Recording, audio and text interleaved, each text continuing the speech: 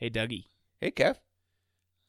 You know what's better than one movie review on One Brew Over the Cuckoo's Nest? Nah. 2 movies? I was thinking 6. 6?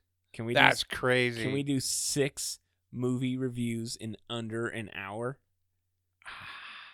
That's going to be tough. Do you want to try it? Let's do it.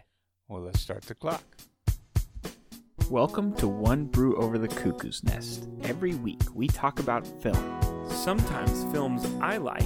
There's a flip side to that coin. What if you do got me boxed in and I gotta put you down? And sometimes films I like. Films that inspire creativity.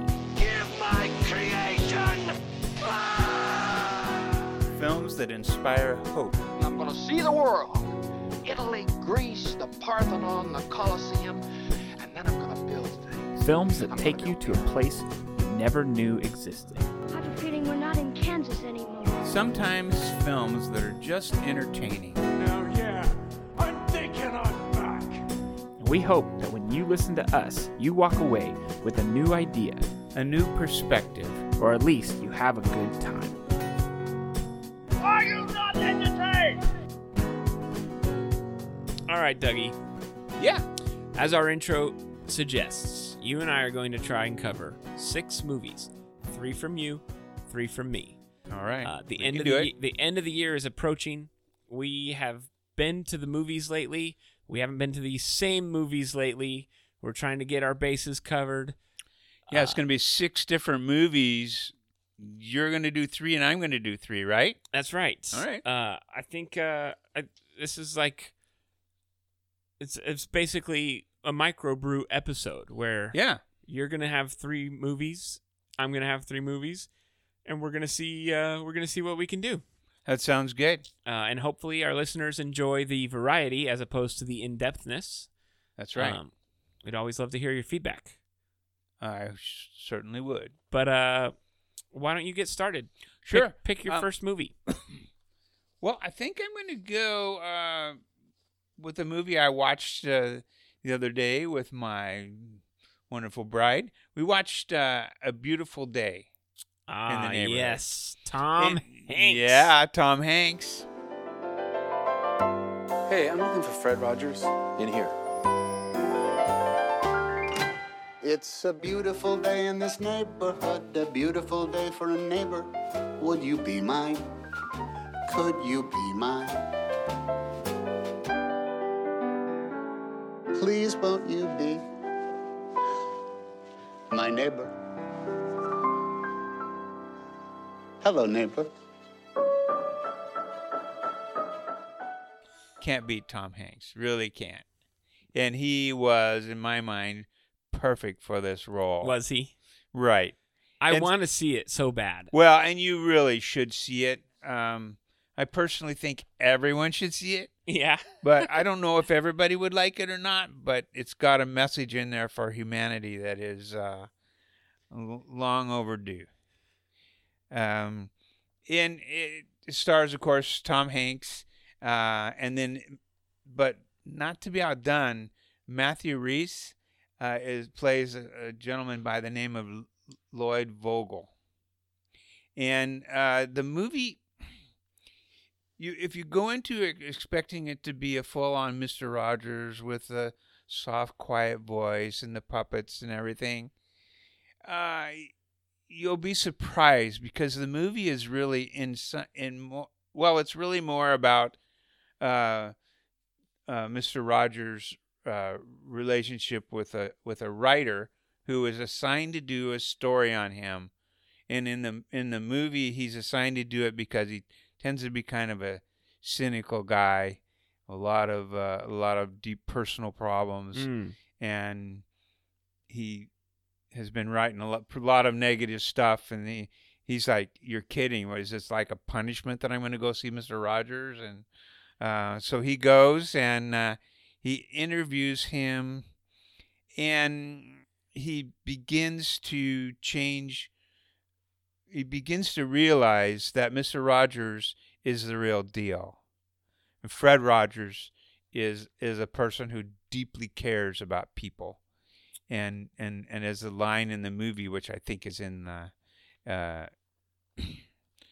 previews of it, it says, "You care about broken people like me," and it becomes evidently clear that he does. It's tough to do this movie justice, but Mr. Rogers is someone that at one time or other, most people I know anyway have made fun of his voice and tried to imitate him. I certainly have. Sure. I'm ashamed of now. But he was a good man trying to do good things. And if you watch this movie, what I like about this movie is the way Fred Rogers cared about people and prayed about people, and when he was with you, that's all there was in the world to him. It was just you. He was apparently just an incredible listener. You were the most important person in the world right at that moment. And so it is a story about the development of a friendship between these two people and the way Mr. Rogers helped him. Interesting. I mean, I don't know if I'm doing justice to the film, but yeah, I think that's a good thing to point out, because not this year, but last year there was a Mr. Rogers documentary that came out. Right. Won't You Be My Neighbor is what I think it was called. Yes. And that was about Mr. Rogers and the show, and the real Mr. Rogers and the real show, and the struggles of the show, not necessarily the struggles of his real life. Right. And that was a great documentary. Right. I have not seen it. I want to. I tried to find it the other day I and couldn't. believe it's on Prime. Oh, okay. So you might check it out there, I think. But what you're saying is this isn't really about Mr. Rogers or the neighborhood. It's not necessarily about the show or Mr. Rogers. It's more about the reporter, correct? It's kind of a mix, yeah. And the relationship between these two guys. Yeah, it has very it's a little little to do bit with... hard to describe, I think. I think you did a good job. I haven't seen it yet, but yeah, I think what you said makes sense. He goes to interview Mr. Rogers, and Mr. Rogers is nothing like he expects. He's expecting the SNL version, right? He's expecting Eddie Murphy going. Eddie Murphy, I want to be in your neighbor, it's an interesting look at Mr. Rogers and what he cared about and the way he conducted himself. I've read a lot about him since watching that, and his wife, who is still living, his wife Joan, is 91 years old now, and actually was a kind of a consultant for the show, and she says that he was no saint, right? One of the things that this show doesn't point out is how funny he was. Oh, The interesting. silly things that he would do at home to crack people up, and so that's the story. What was there anything in the movie that stood out, like as the movie goes? Like, what was your favorite part of the movie? My favorite part of the movie was the realization that if we all did that, if we all took the time to be completely present with whoever we're with at the moment, and to be able to see the good in everyone, the world will be a whole lot better place. And without getting too political, it's something we could really use right now. Yeah, Fred Rogers is dealing with this surge in popularity with the documentary last year, the Tom Hanks movie this year, and I heard this, not a review, but I heard somebody on a podcast I'm listening to called Finding Fred about Mr. Rogers. Right. And they suggest it's a resurgent because of the world and its state right now.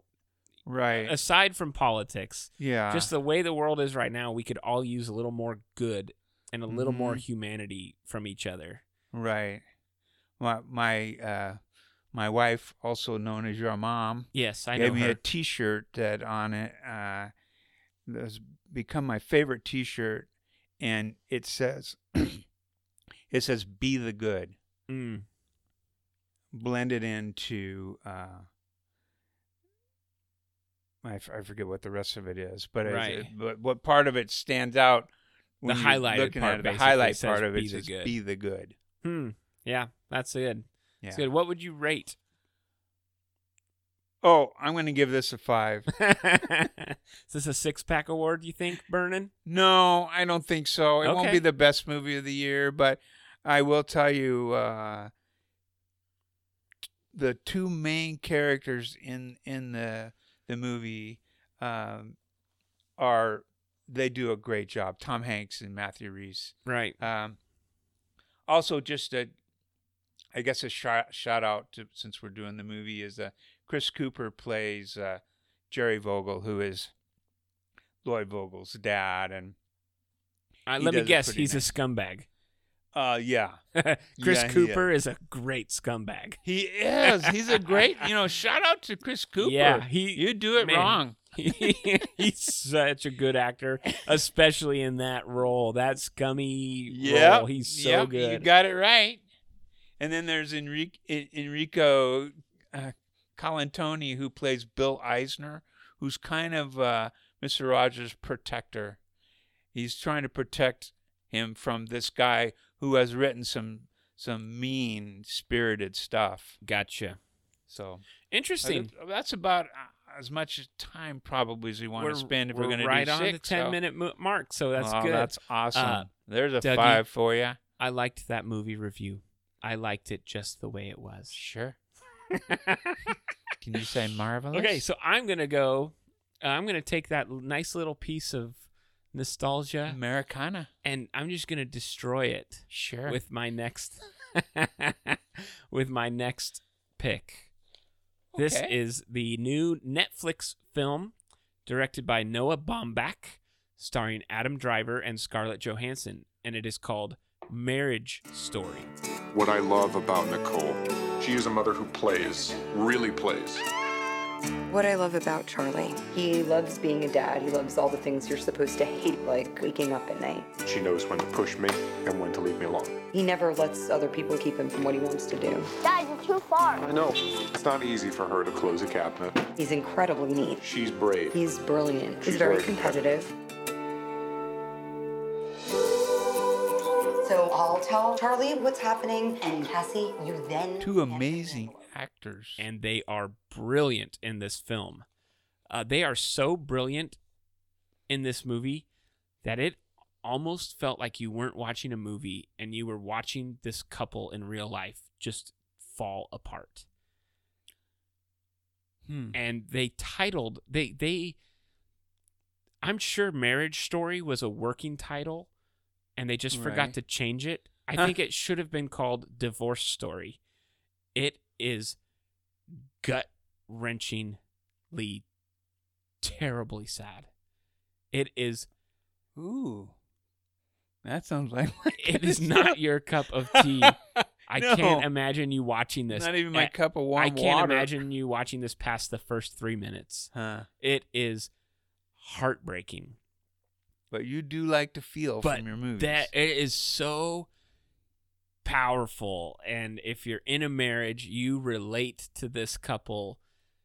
Not necessarily, even if your marriage isn't in a bad place or a dark place, even if it's in a good place, you know the struggles that this couple is having, and you just feel bad for them because you know they're not going to work it out, and it's terribly sad. But Adam Driver is phenomenal. Yeah, he's amazing. He's amazing in everything. Yeah. And Scarlett Johansson, this is an a performance. Like, she is so good in this. She is not just the beautiful face. She's a good actor in the first place. She is a good actor, and she nails this role as well. There's a couple of also very good performances by some lawyers. Laura Dern, amazing. She plays this bulldog lawyer. And they agree. Did you say this is a Netflix? It's on Netflix, yeah.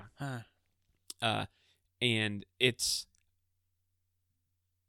they agree not to get lawyers, but she has a friend who says, look, you ought to just talk to my friend. She's a lawyer, like...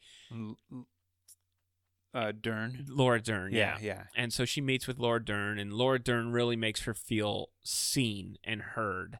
And so she decides that they need lawyers. It's too complicated to do it without lawyers. Well, that surprises Adam Driver's character, Charlie. Right. And they're living in two different places. He's in New York. She flies out to L.A. He's a theater director. She's an actress. She flies to L.A. with their son. It's very complicated. It's not complicated watching. The situation is very complicated. Right. Anyways, she serves him.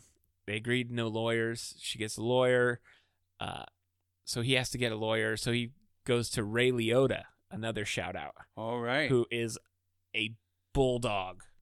Right. Equal to Laura Dern. They hold He's played some tough characters. And he's tough in this, and they're brutal, and you're watching this and you feel so uncomfortable. And so uncomfortable that Charlie, who doesn't hate, neither of them hate each other. That's another real aspect of this film, is like, you can tell they both care about the other person, but the marriage is just not working. Right. And so he doesn't hire Ray Liotta, and he goes to Alan Alda, who is a lawyer. Right. MASH, Alan Alda. Yeah. My doppelganger. Looking very old now. As I am. No, he looks old. And he's this gentle kind of teddy bear, and he's a really good a family lawyer who Charlie decides to hire. Right. And I think it's in the preview, but during one of their scenes, Laura Dern is dragging, or is wiping the floor with Charlie and Alan Alda's character in this hearing. And they have a little sidebar. One of the best lines is Alan Alda, who is Charlie's lawyer, says, if I was representing you, I would probably go with this strategy. And Charlie goes, you are representing me.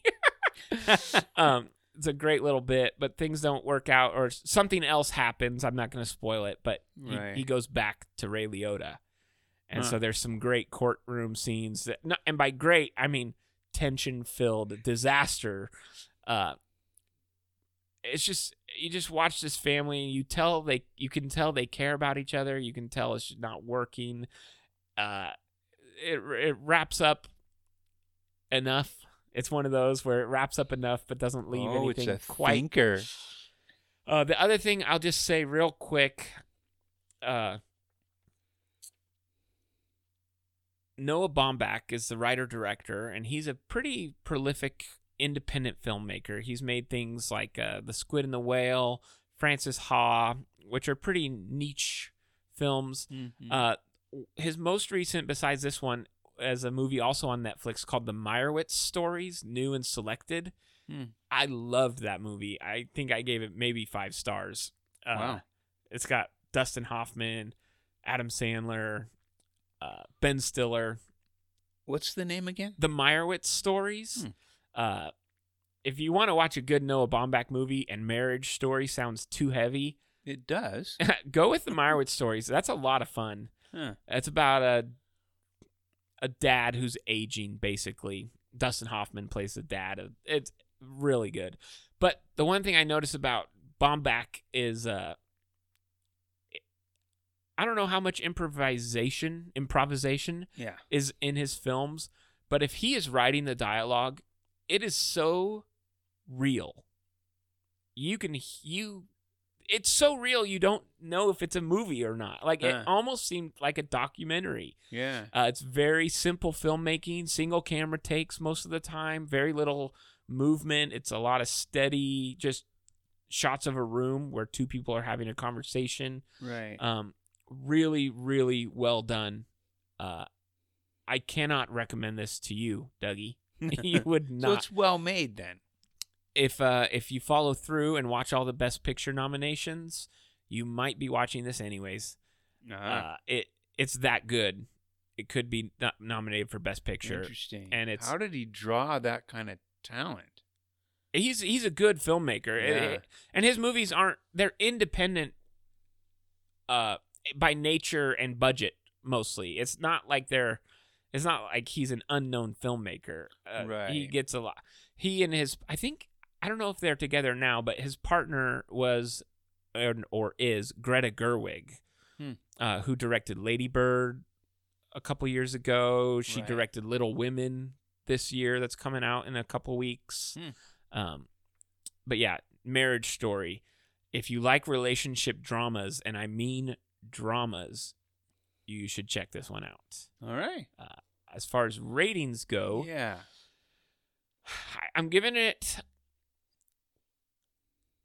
a 4. As much as I raved about it, there's a bit of it that was just a little too real. If that makes any sense. It was almost to the point of being too real that it was unwatchable, almost. Wow. And as much praise as I give it, and as much praise as it's deserved, I can't imagine watching this again. If I did, I could bump up, but it could bump down. It's an odd picture because of how terrifically done it is. And Adam Driver and Scarlett Johansson are the reason. Well, they're amazing. That and the dialogue. The dialogue. Yeah. You'll have to watch it. I'd love to hear a listener's take on this movie particularly. Yeah. Just on how real it is. It's just it's odd. It's very peculiar. And if it sounds interesting, I definitely recommend it. Say the name of it again. Marriage Story. All right. It's on Netflix. Very good. All right, Dougie, you're up. On to our third, right? Third, yeah. Okay. Well, the other movie that I watched without you is Ford versus Ferrari. Ooh. How long we've known each other, Ken?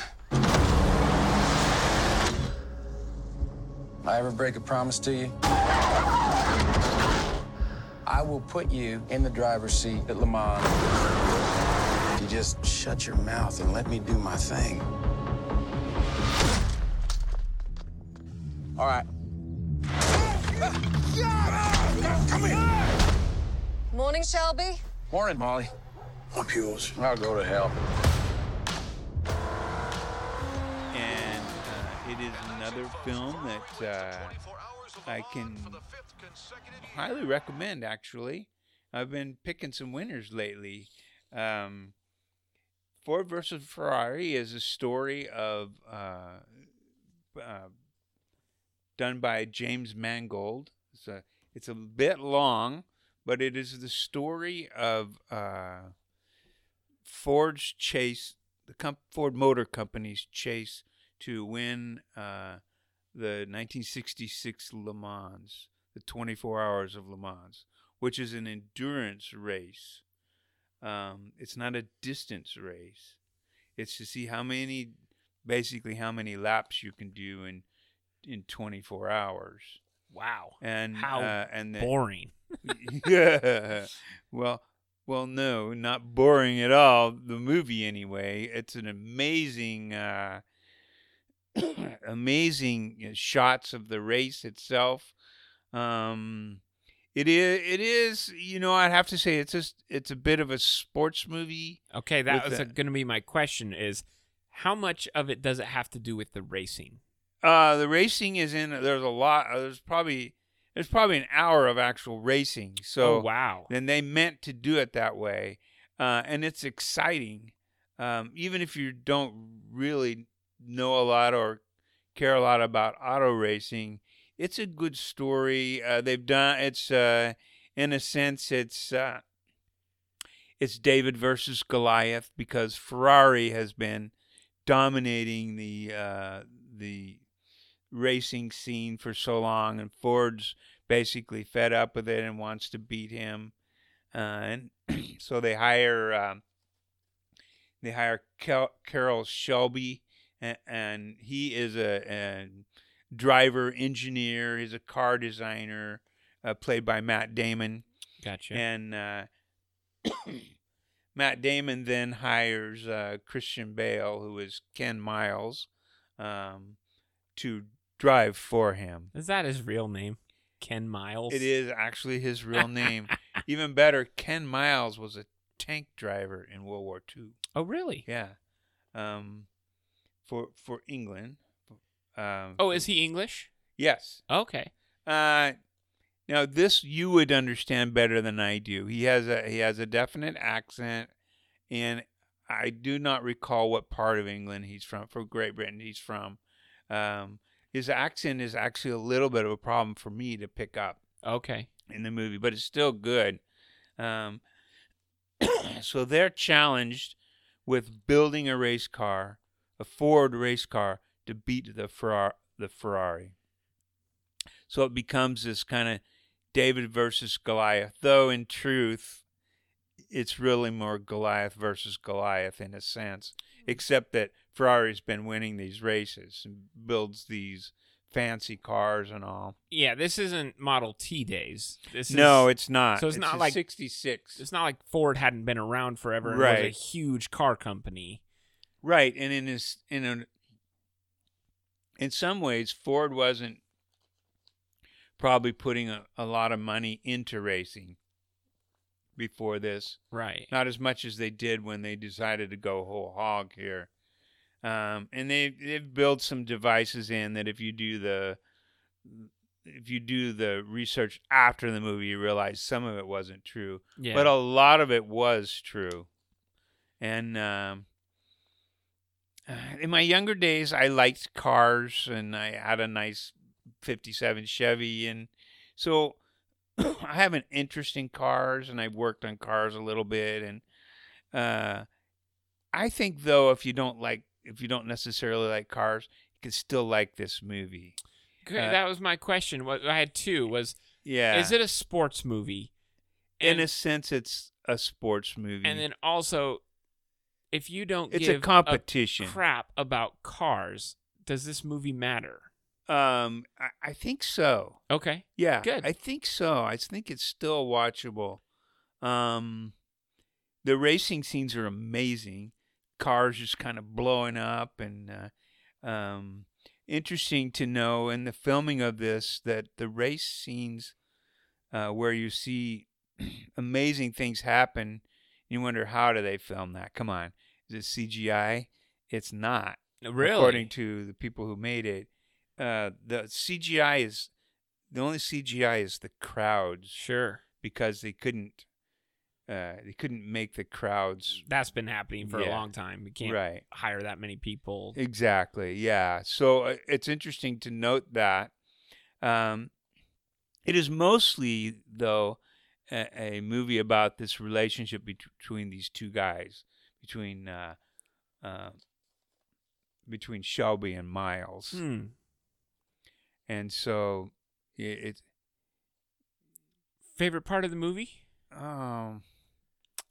My favorite part of the movie is probably the relationship between the two guys, the two main characters. Do they know each other previously? They do know each other, and it's hard to tell at first whether they actually like each other or not. They certainly respect each other. I think they've been friends before and maybe had a falling out. You see that in the previews where he goes to talk to the guy, and they get into a fist fight, and the wife, excuse me, and the wife, played by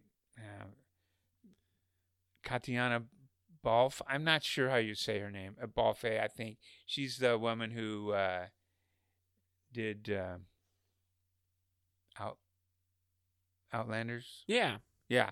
So, sorry to hesitate on that. I wasn't quite sure what the term was. Anyway, she pulls out a chair and watches them fight.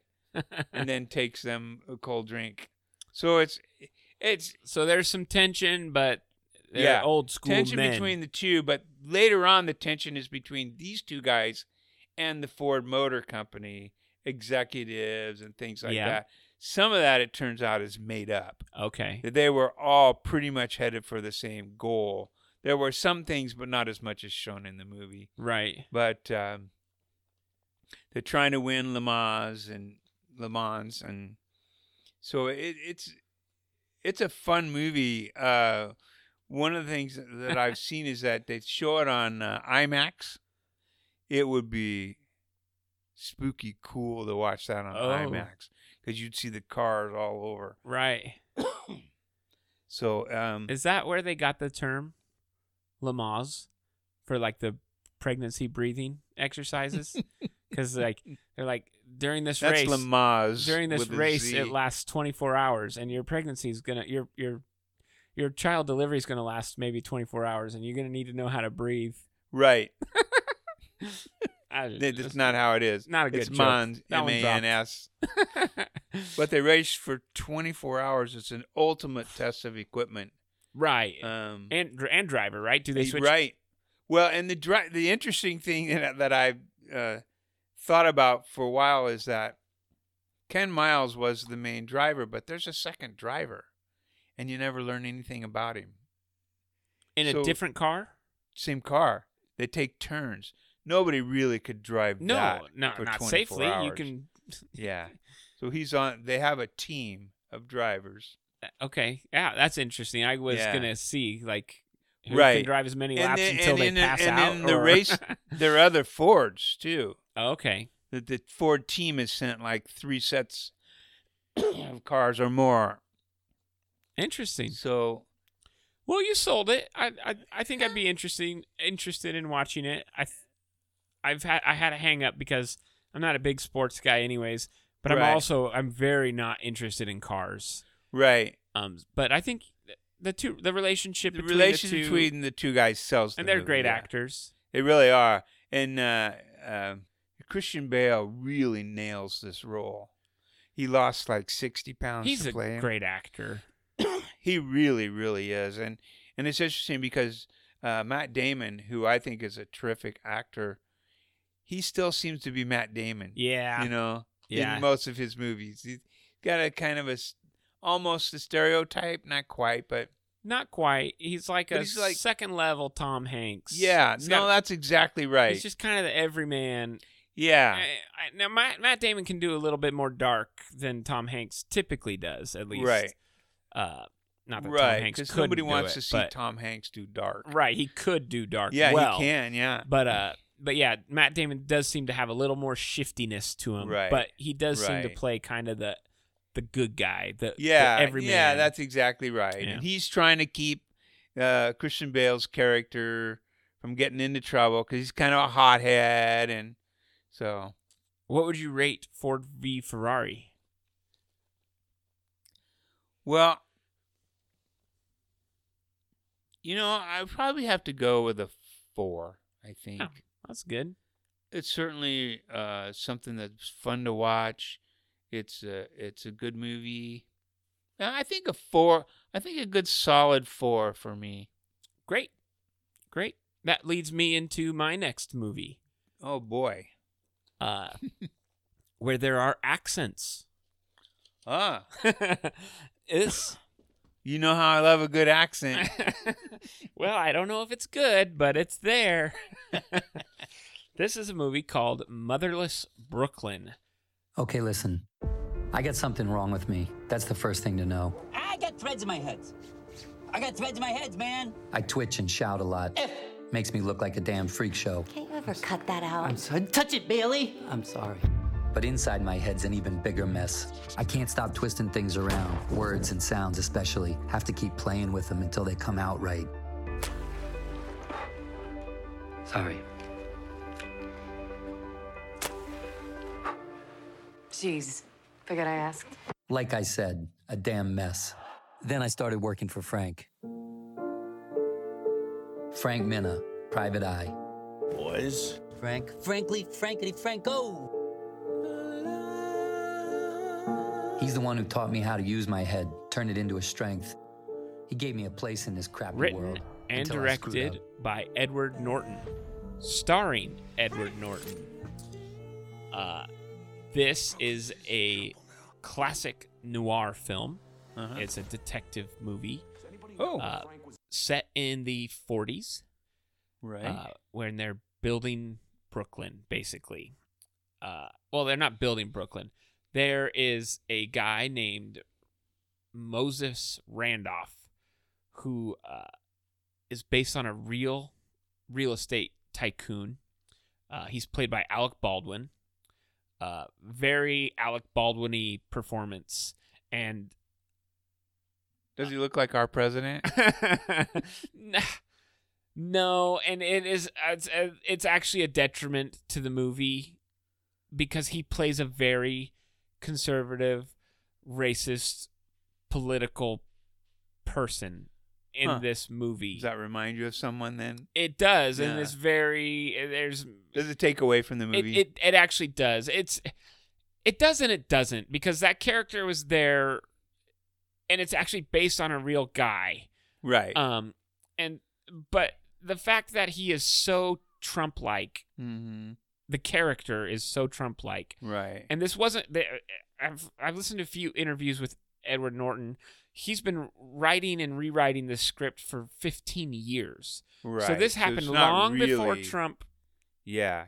Happened, and he had Alec Baldwin picked for this person long before Trump was elected, or before he had ever been Trump on SNL. Right. He was kind of picturing Baldwin as he wrote the dialogue for this guy. Huh. Because Alec Baldwin has that personality. He's been that way in a lot of his things. I think back to Glenn Ross, that New York real estate guy. Like, that is Alec Baldwin in many cases. So, but it does, to the film's detriment, it does kind of pull you out of the movie when Alec Baldwin is speaking.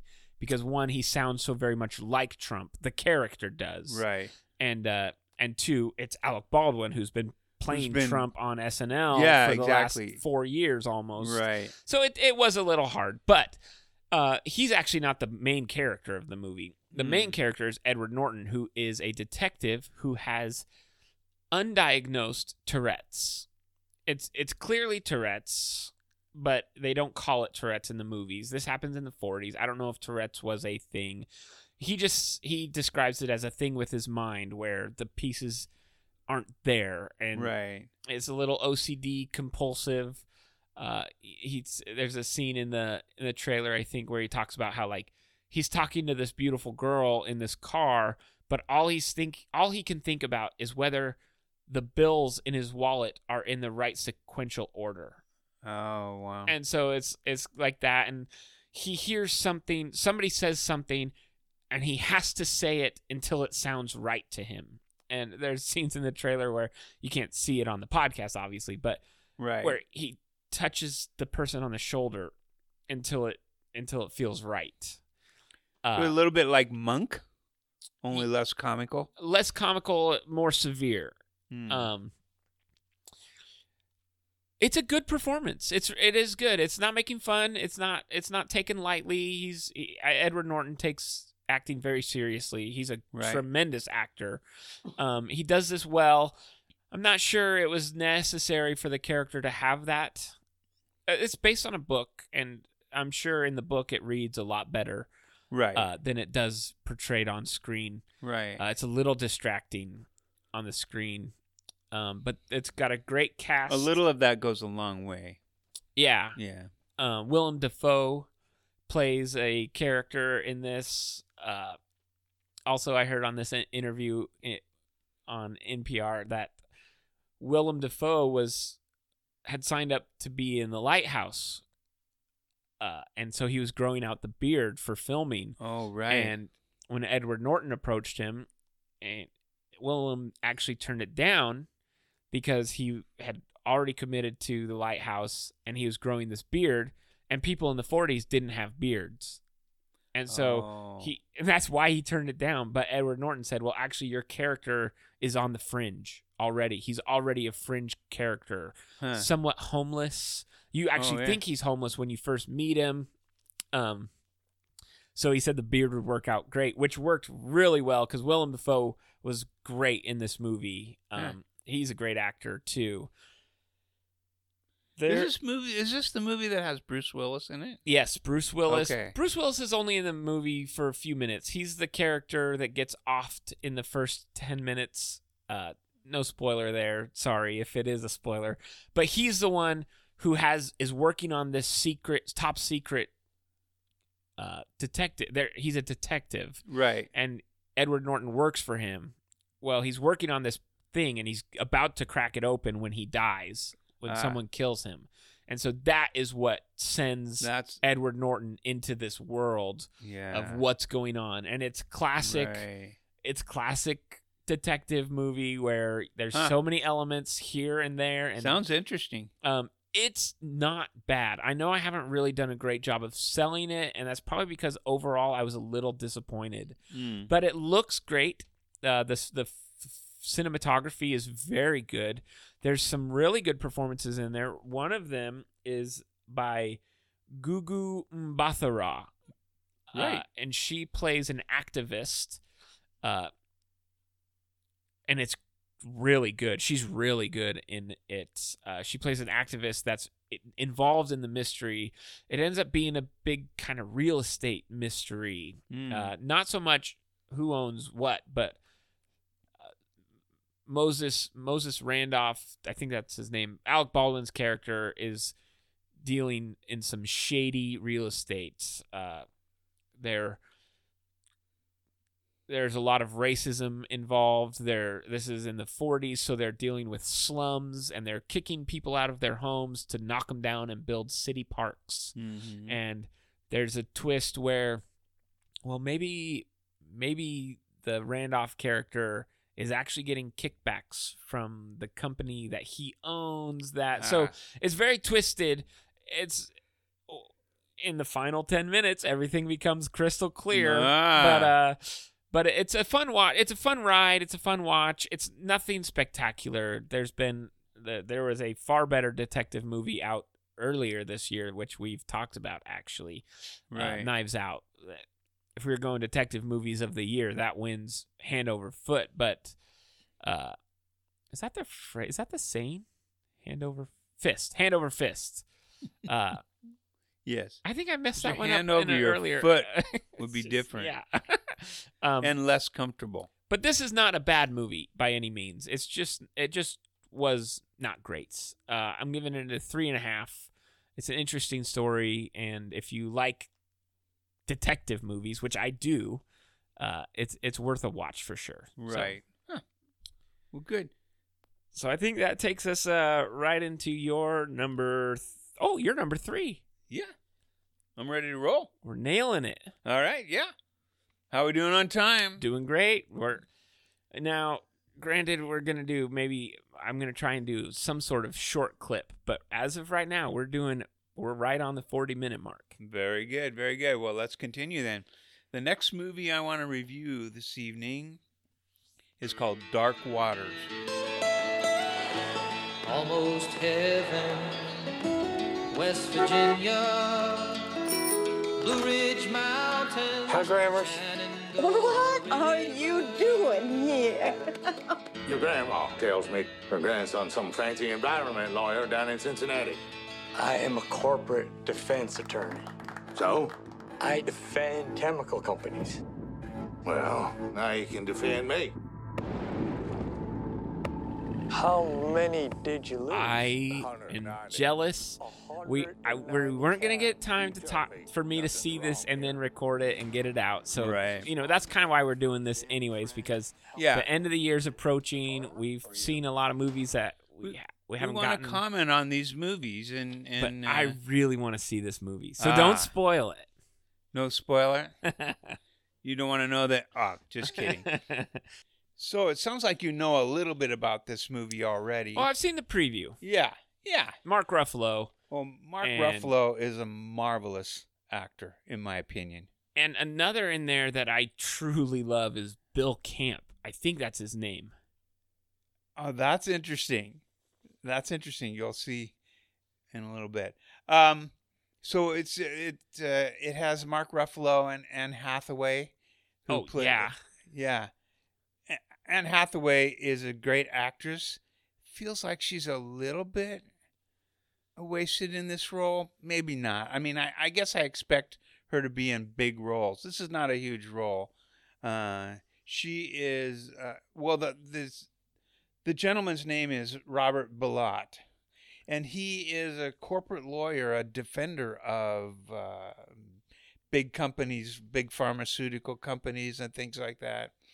Anne Hathaway plays his wife Sarah, and but Bill Camp plays a gentleman named Wilbur Tennant, and Wilbur Tennant is a farmer who lives near. I'll try to keep this all straight here, but he lives near the lawyer's grandmother, and the lawyer's grandmother says, "Hey, my grandson's a lawyer." So this Wilbur Tennant, who's a farmer who runs a big must be more like a dairy than anything. He's got all sorts of cows, and his cows have been dying off in unimaginable terms. He lost over 100 cows. Wow.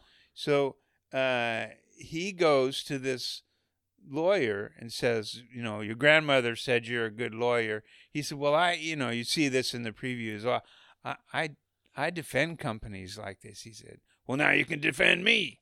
And then there they go. He brings him evidence of something's wrong with the land. And so the story is that this Ruffalo's character says, well, maybe I'll just do this almost maybe as a favor to his grandma. He goes and talks to this guy, and he sees there's damage. The guy's got videotapes of these cows acting crazy, and he swears it's in the soil or in the water, actually. DuPont, the chemical company, has a big company just downstream from where he is. And so the battle becomes, is DuPont responsible for what's going on with his cattle? Right. And so he's set out to defend, or to represent this, the Bill Camp's character, Mr. Tennant.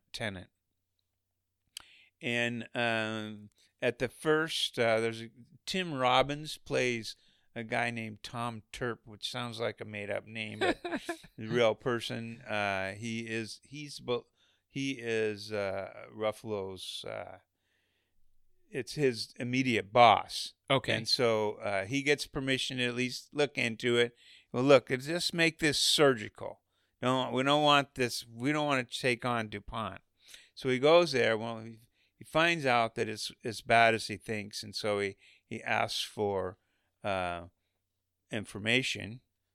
And at first, DuPont is like, "Oh, sure, we'll look into this for you." Sure. And then when they realize what's going on, they flood him with information, so much that as a single lawyer, he takes forever to go through it to find things, but right. Then he finds something. So then it becomes a battle. It's hard to tell you a lot more about the movie without giving some of it away. Okay. So we'll try not to do that. But the Tennant character is already sick.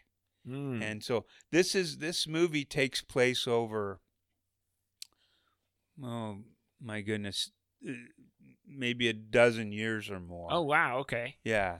And so it's this constant battle to get information and to discover what's really going on and to go after DuPont. And then Phil Donnelly, who is one of the leaders of DuPont, is played by Victor Garber. Great. Yeah, I like him, except he's another one who always looks the same, always acts the same to me. Yeah, for sure. He's got definitely a typecast, Yeah, but it fits this character pretty well. So he is an alias, right? Yes. Yeah.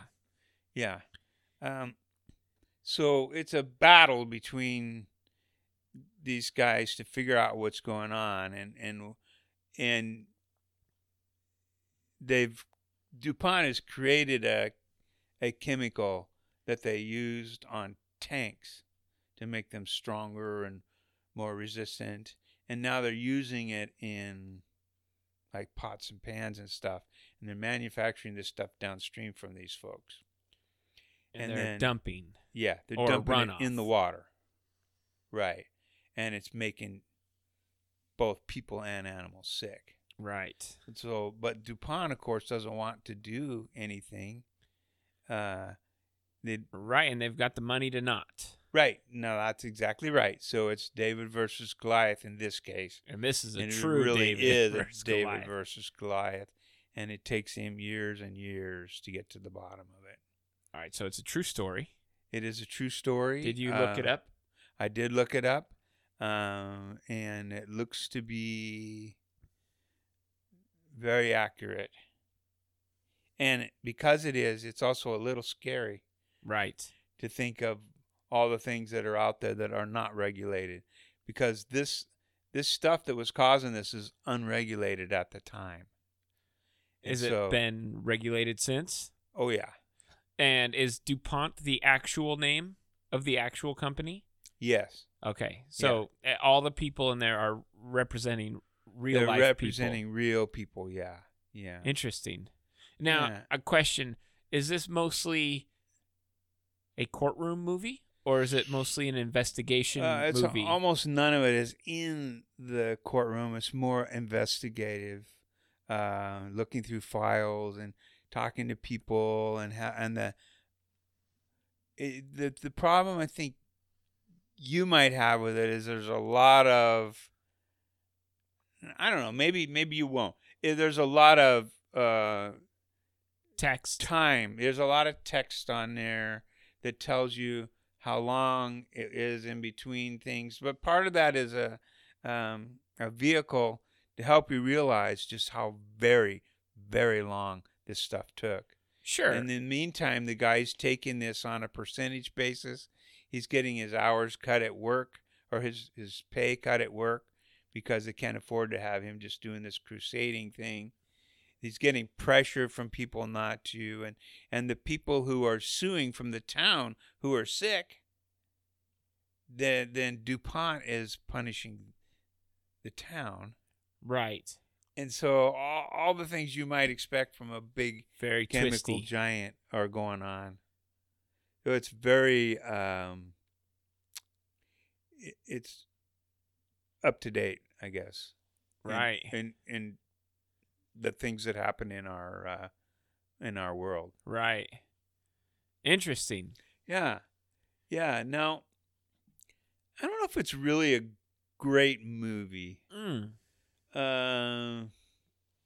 Ruffalo's performance is very good.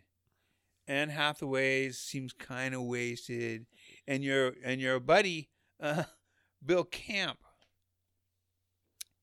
Now, I don't know what he's normally like, because I can't think of what else I've seen him in, but he's supposed to play this gruff farmer, and a little bit of that for me goes a long way, because they make him out to be this total, at least in my opinion, they make him out, because of the way he talks, it's not like he has a big West Virginia accent or something like that, but he's gruff and grumpy all the time, and in my opinion, it's a little over the top. Okay. I'll disagree with you without even seeing it. Well, it'll be interesting, because I think you will see this one. I will. It's still current, and I'll be interested to see what your take is. But he seemed to be overacting. Okay, yeah, that's fair. Overplaying the grumpy old farmer, Now, he's pretty grumpy in most of the movies he's in. Oh, is he really? Mm-hmm. Oh, maybe he's a typecast too. Maybe that's how he really was. I recently saw a movie, and you and I talked about the movie. Don't remember what it was, but said this guy was doing this and this, and it turned out that's exactly how the guy was in real life. So maybe this is the same. Sure. But yeah, I'm gonna have to call this, I think at this point, at 3.5. Okay. For rating. Any questions come to mind? Can I spoil it for you? No, I think he did a good job. All right. I'm interested. I'm still interested. Yeah. It is worth seeing. Mark Ruffalo really sealed his fate in my books of judgment. Ironically, in an investigative journalist role in Spotlight. Oh, right. Another movie where it's kind of the little guy against the big guy. Yeah. Boston Globe against the Catholic Church. And so seeing this is like a, Spotlight 2.0 or whatever. But yeah, like Spotlight was one of my favorite movies of the last 10 years. Yeah.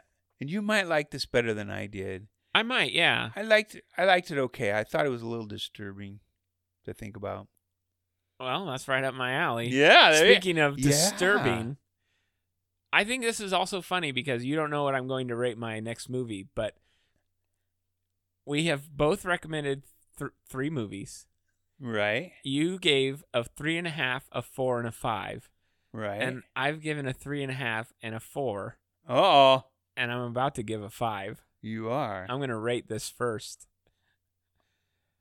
The movie is Bong Joon-ho's Parasite. 제 시크한 친구가 엄청 독특한 수업을 하면서 애들을 꽉 잡는다고 소문이 쫙 났답니다. 뭐 이쪽 업계에선 나름 신선한 케이스?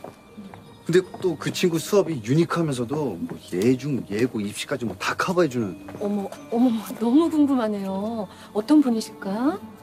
만나보시겠어요? 근데 이 친구 약속 잡기 되게 어렵다던데.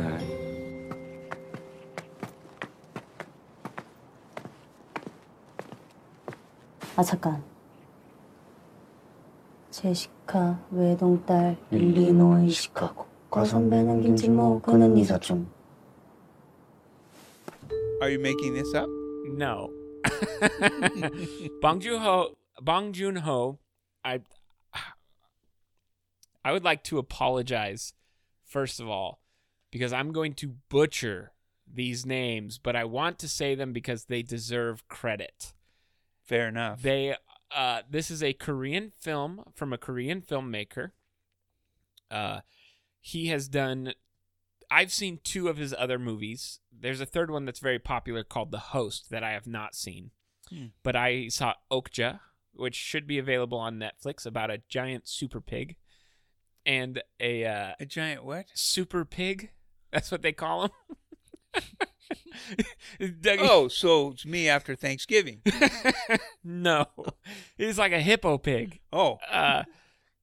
That movie's insane. I actually... we reviewed Okja on the show before your time. Right. You can go back into our archives and listen to that movie. That movie is wild. And then the other movie he did that was much more seen in the U.S., Snowpiercer with Chris Evans. About this, it's based on a comic book kind of, but it's about this train that circles the dead Earth. Like the only people living on Earth are alive on this train. Well, that sounds... And the train has this class system where they've got the people in the back who are working the train. Right. And there's this big revolution to get to the front of the train, which is like first class, but like posh, like to the T first class. They've got everything in first class, and they have nothing in the caboose. It's a bunch of poor, dead people, basically, just Right. barely surviving. Just barely but they're hanging on. surviving. Right. And in the front, they've got violin concertos going on, and they're eating like kings. Well, that sounds very interesting. It's a movie about a train, and it's a ride. I loved Snowpiercer on the first view. On the second view, I did not love it as much. I don't know what it was about the first viewing versus the second viewing. But I never rate movies based on rewatchability. Right. That being said, Parasite is his new movie. It's getting tons of Oscar buzz. It might be... Is it in theaters It now? is in theaters. Right now it's at Salem Cinema, the art house theater in Salem. Don't know when this actually airs, if it will still be there. Right. But right. I walked in having seen the preview, and it was one of those previews that you're like, this looks interesting, and I have no idea what the movie's about. The movie is about a family, a mom and a dad and 2 children, a boy and a girl. And again, I am super sorry if I butcher these names. And well, I forgive you. I don't know if our listeners will. From my basic research, I guess the names are read as last name, like the family name first. So, again, this is probably inaccurate, but my understanding is Bong is the family name and Joon-ho is his first name. But it's read as Bong Joon-ho. So I'm going to do my best. But the dad is played by Song Kang-ho, and this family is very poor. They're living in a slum, in a basement, dirty apartment underneath this crazy populated town in Korea. He's unemployed. They're basically they're folding pizza boxes for a living. The street sweepers come by like spraying for bugs.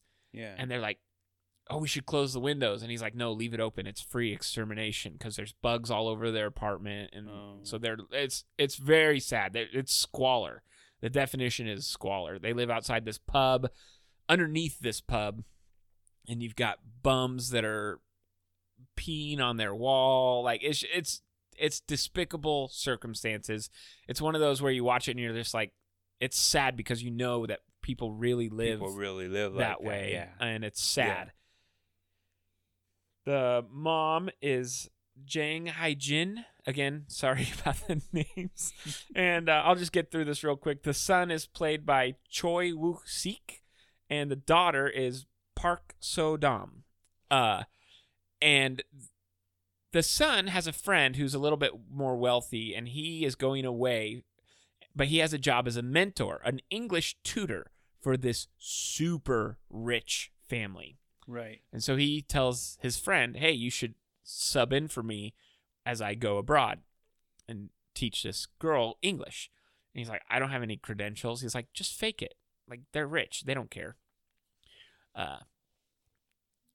They're doing it more for status as opposed to actual. So they don't really care if she learns. They don't really care. Right. It seems to be more for the appearance. I have a tutor, kind of. Yeah. Yeah. Oh, our daughter's English tutor is here. Kind of that way. I don't think they don't pay much attention. They seem the parents of this rich family seem very off in their own little world. Right. They have and they're all Korean. Yes, it's in Korean. It's subtitled. It's a Korean film. Right. Subtitled in English, spoken Korean.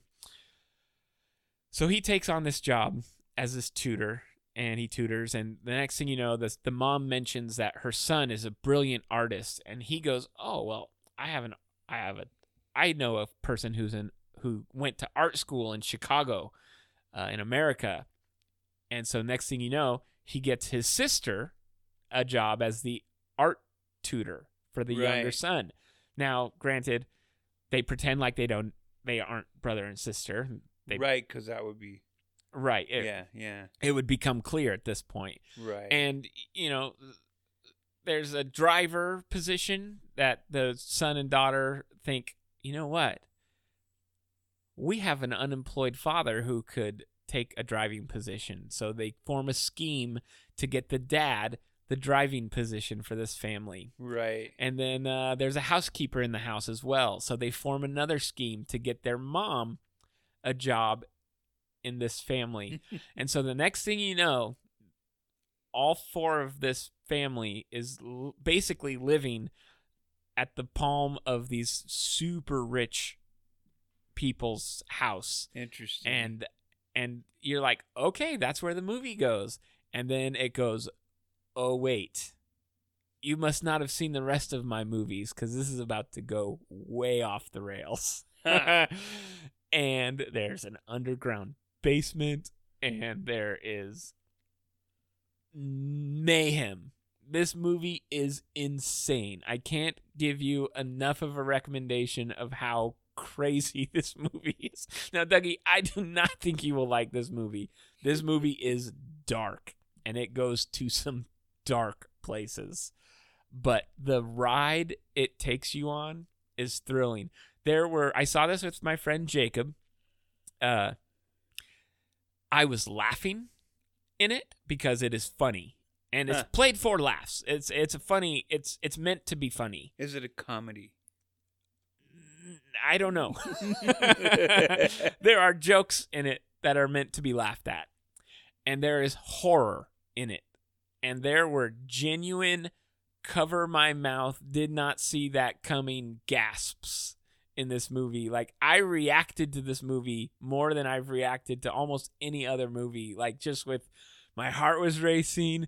I was shocked in moments. I was laughing in moments. I was emotional in moments. This movie hits the whole realm. I cannot recommend this to you specifically.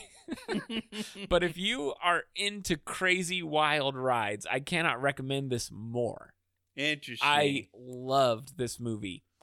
The performances by everyone were on par. There is two characters that don't play big roles that are kind of necessary to the film. The daughter is one, the one who's getting taught English.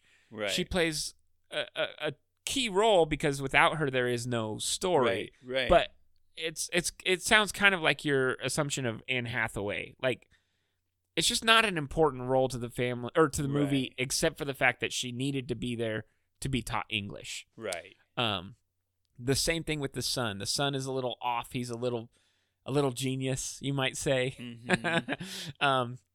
And the dad of the family of the rich family he's very important to the movie, but he doesn't get a lot to do. Right. But the mom and dad, the mom and dad who are basically imposters, they stole the show for me. I'd say the son and daughter are the protagonists, like it's really their story, but the mom and dad really took the movie for me. I loved them in it. The dad specifically, so funny. Compelling. Like I said, I teared up a little bit. I gasped. My heart was racing. I loved this movie. Is it bloody? Yes. Ah. In parts, in small amounts. There's lots of blood. It's one of those where you like, oh, I didn't see that guy. Oh my gosh.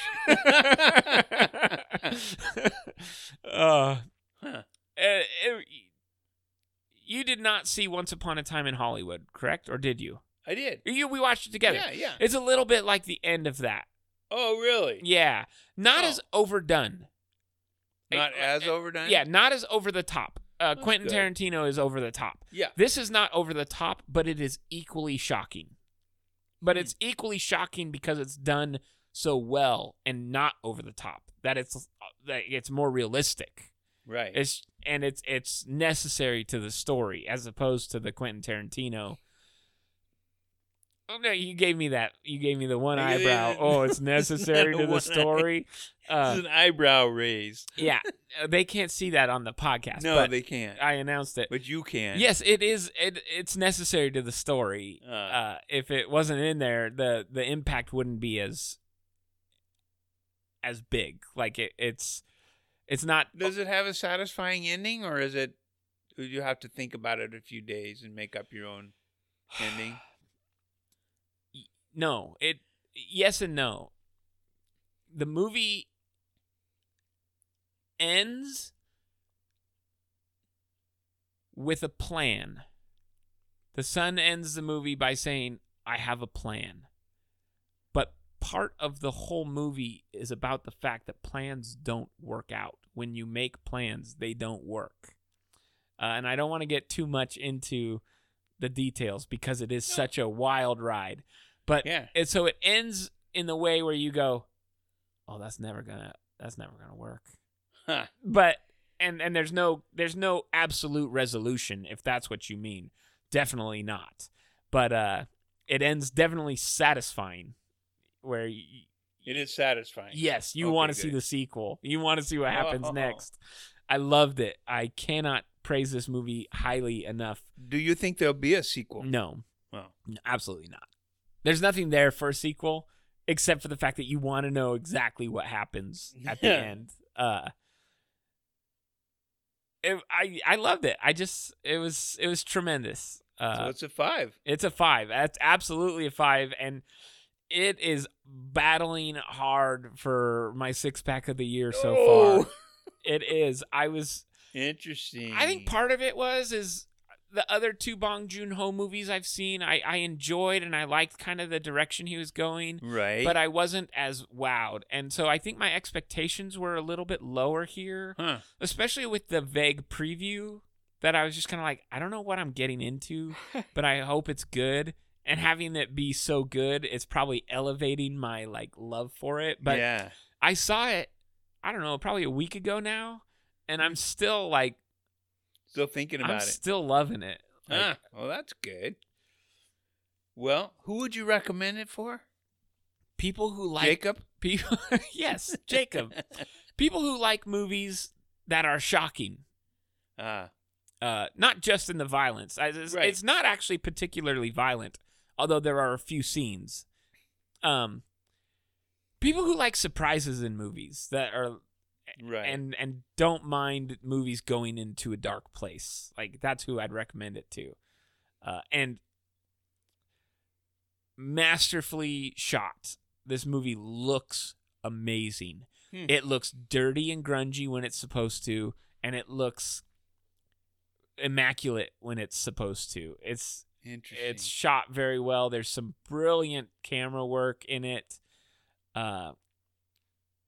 And the characters are so real too. They're desperate, but then when they're acting, you can tell they're all pretending to be these people, but they're not. And there's some elements of it, which I won't go into, that are just mind-blowingly consistent. You know how there are things that kind of play a part here a small bit, and you're like, I wonder where they're going with that, and they never go places. Right. Well, at the end here, it all ties up, and it's all important. It's masterfully made. It's by far something you should watch. Not you. You'll hate it. All right, fair enough. That's Parasite. 5 stars, baby. Woo! Love that. I can't wait to watch it again. I can't wait to make Jordan watch it, because I think she's going to be like, what the beep did you make me watch? Well, good. That was it, Dougie. That was our 6 movies. Well, 6 movies. With all the clips and the credits and everything, we're going to be a little bit over an hour, but not bad. Not bad, and I think the content is worth it. And we watched 6 movies, and we can recommend them all, really. Absolutely. We didn't have any. Don't waste your money on that one. I'll throw in a 7th one just because you said that. Okay. Do not watch The Fanatic with John Travolta, available on Amazon Prime. Garbage. I've already forgotten. It's garbage. Fair enough. Do you want to rate it? I will rate it a 0.5 star. Ooh. It's my new worst movie of the year. Well, there you go. There's got to be a worst. I didn't. Although in our year ender, we don't really do the worst. No, there's no sense in in harping on a movie that's bad. Like, a lot of people went into a lot of trouble and put a lot of passion into making a movie, and just because it didn't hit us right doesn't mean we have to harp on it and make it worse. That's true. Right. We don't like to be negative. No, and I don't like to be negative on films that I don't enjoy, because I do know, like if someone put our podcast at the end at the worst movie podcasts in the world, which it might be, and honestly completely fair for someone to think that it's the worst podcast, and that's their opinion, and it's completely fine.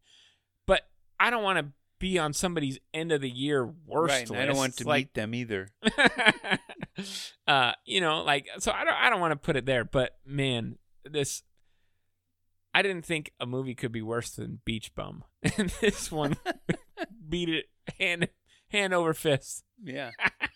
To do a little throwback, but yeah. So there we go. There's a movie you can avoid. Well, that sounds good. All right. Well, that's it for me, Dougie. Yep, me too. One Brew Over the Cuckoo's Nest is created and hosted by Kevin and Doug Zaid. Follow our social media on Twitter at One Brew Over for Kevin and at The Old Man and Duh Brew for Doug. Keep up with the podcast on Instagram at One Brew Over.